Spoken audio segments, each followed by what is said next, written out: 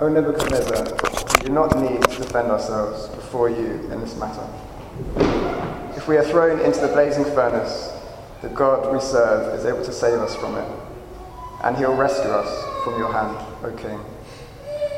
But even if he does not, we want you to know, O king, that we will not serve your gods or worship the image of gold that you've set up.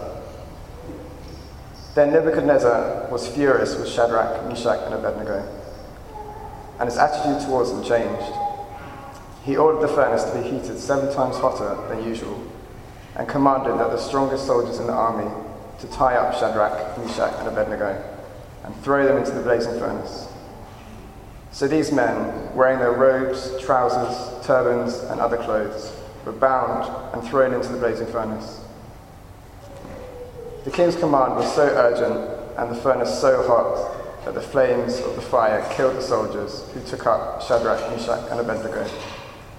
And these 3 men, firmly tied, fell into the blazing furnace. Then King Nebuchadnezzar leaped to his feet in amazement and asked his advisors, "Weren't there 3 men that we tied up and threw into the fire?" They replied, "Certainly, O king." He said, "Look, I see 4 men walking around in the fire, unbound and unharmed, and the 4th looks like a son of the gods." Nebuchadnezzar, then approaching the opening of the blazing furnace, shouted, "Shadrach, Meshach, and Abednego, servants of the Most High God, come out, come here." So Shadrach, Meshach, and Abednego came out of the fire, and their prefects, governors, and royal advisors crowded around them. They saw that the fire had not harmed their bodies, nor was a hair on their heads singed.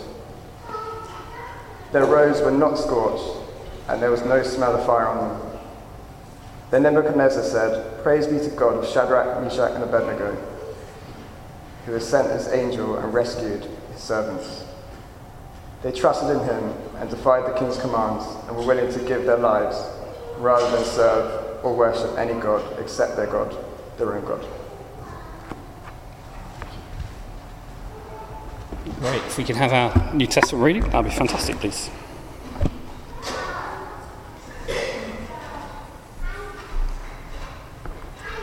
This next reading is from Luke 24, verses 13 to 35, the road to Emmaus. Now the same day, 2 of them were going to a village called Emmaus, about 7 miles from Jerusalem. They were talking with each other about everything that had happened. As they talked and discussed these things with each other, Jesus himself came up and walked along with them, but they were kept from recognizing him. He asked them, "What are you discussing together as you walk along?" They stood still, their faces downcast. One of them, named Cleopas, asked him, "Are you only a visitor to Jerusalem and do not know the things that have happened there in these days?" "What things?" he asked. "About Jesus of Nazareth," they replied. "He was a prophet, powerful in word and deed before God and in all people. The chief priests and our rulers handed him over to be sentenced to death, and they crucified him. But we had hoped that he was the one who was going to redeem Israel. And what is more, it is the 3rd day since all this took place. In addition, some of our women amazed us. They went to the tomb early this morning, but they didn't find his body. They came and told us that they had seen a vision of angels who said he was alive. Some of our companions went to the tomb and found it just as the women had said, but him they did not see." He said to them, "How foolish are you, and how slow of heart to believe all that the prophets have spoken? Did not the Christ who suffered these things and enter his glory?" And beginning with Moses and all the prophets, he explained to them what was said in the scriptures concerning himself. As they approached the village which they were going, Jesus acted as if he was going further, but they urged him strongly, "Stay with us, for it is nearly evening, the day is almost over." So he went and stayed with them. When he was at the table with them, he took bread, gave thanks, broke it, and began to give it to them. Then their eyes were opened, and they recognized him, and he disappeared from their sight. They asked each other, "Were not our hearts burning within us while he talked with us on the road and opened the scriptures to us?" They got up and returned at once to Jerusalem. There they found the 11, those with them, assembled together, and saying, "It is true, the Lord has risen, and he has appeared to Simon." Then the two told what had happened on the way, and how Jesus had recognized them when he broke the bread.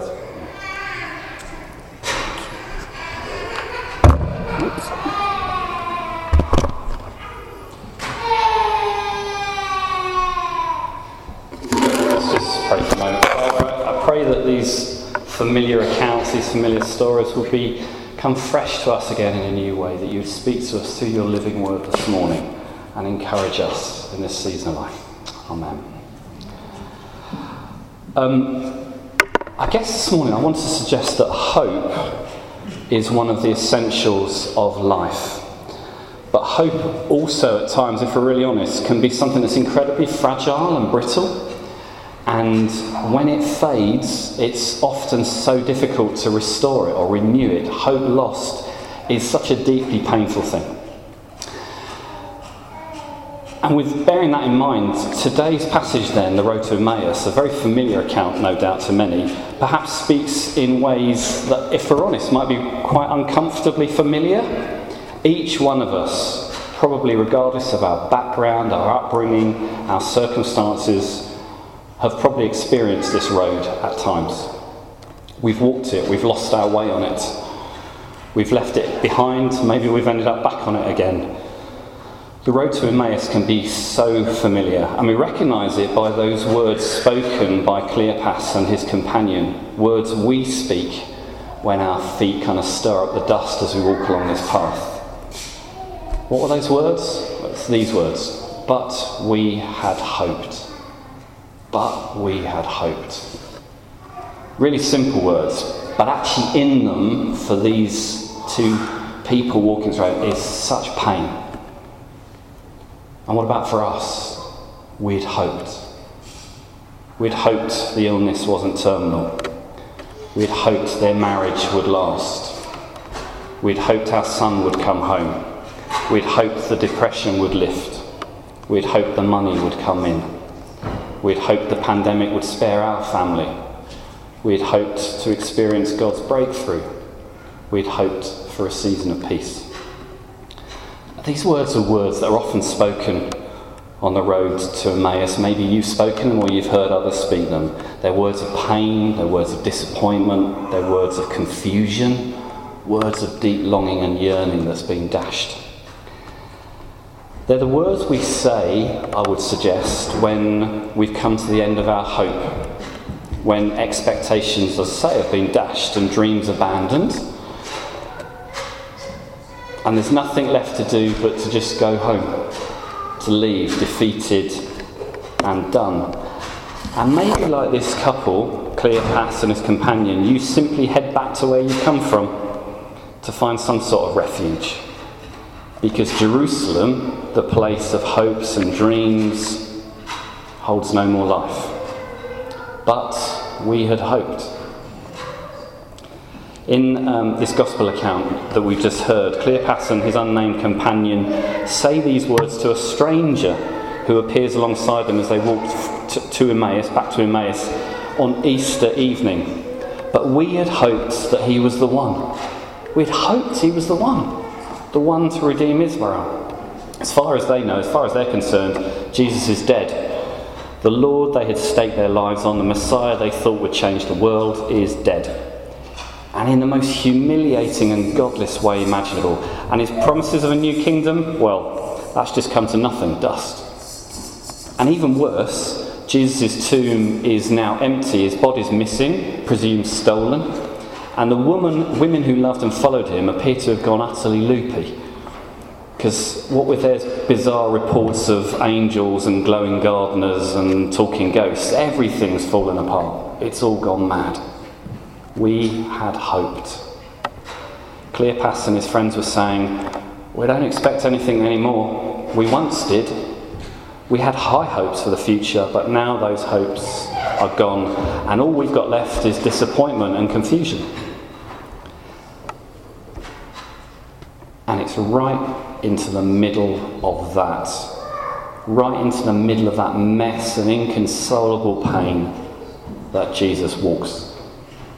He steps right into the middle of all that. Because that's what Jesus does. We just sung a song picked by Jonathan Aurelia, Living Hope. Listen to that first verse again. I'm not going to sing it to you, you'll be delighted to know, but listen to the words. How great the chasm that lay between us, how high the mountain I could not climb. In desperation I turned to heaven and spoke your name into the night. Then through the darkness, your loving kindness tore through the shadows of my soul.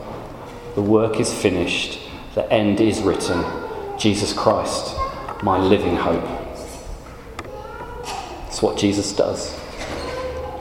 So these two friends are simply walking home from Jerusalem to the village of Emmaus. It's about 7 miles. I imagine they're kind of shuffling their feet, their heads are low.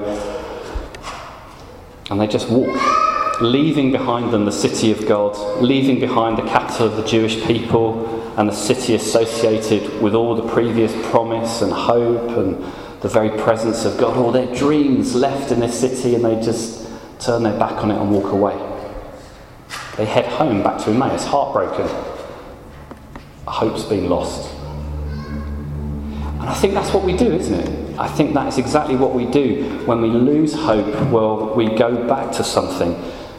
Just like the Israelites, when they're in the wilderness. Do you remember when things start going a bit wrong for them and things are tough? They just start saying, do you know what? I just want to go back to Egypt. Back to Egypt? To their previous slavery, to their bondage, to the brutality of their captivity.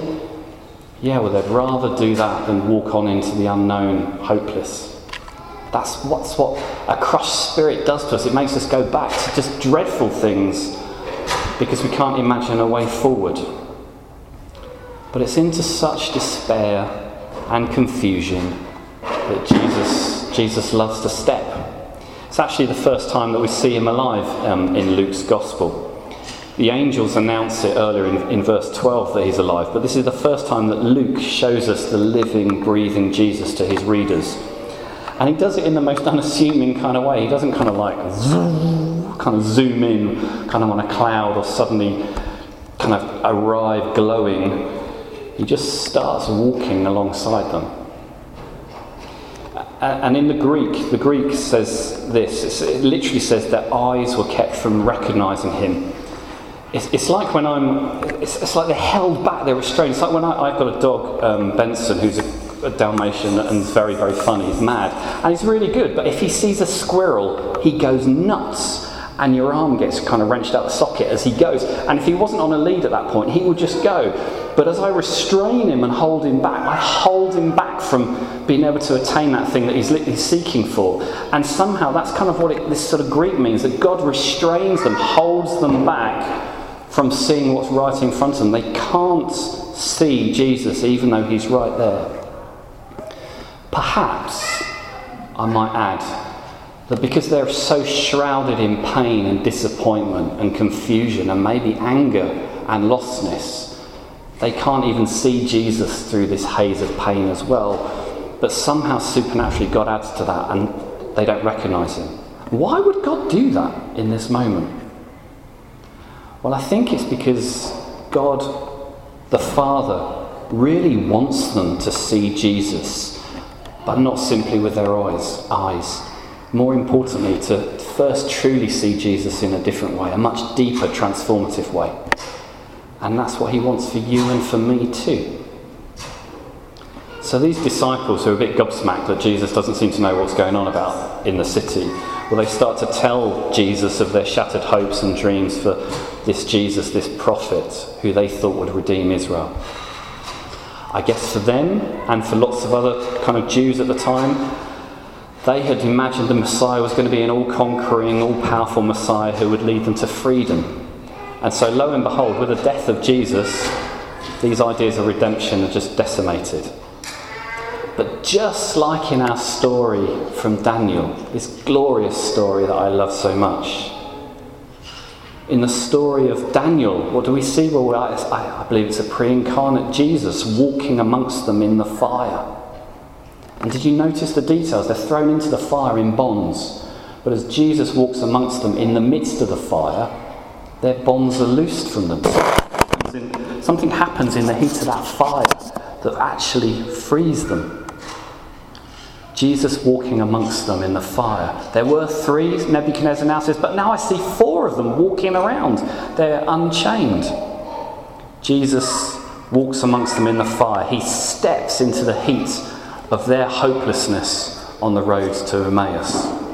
Isaiah 43 says this, when you walk through the fire, you will not be burned. The flames will not set you ablaze. It's a promise of God, Emmanuel, God with us.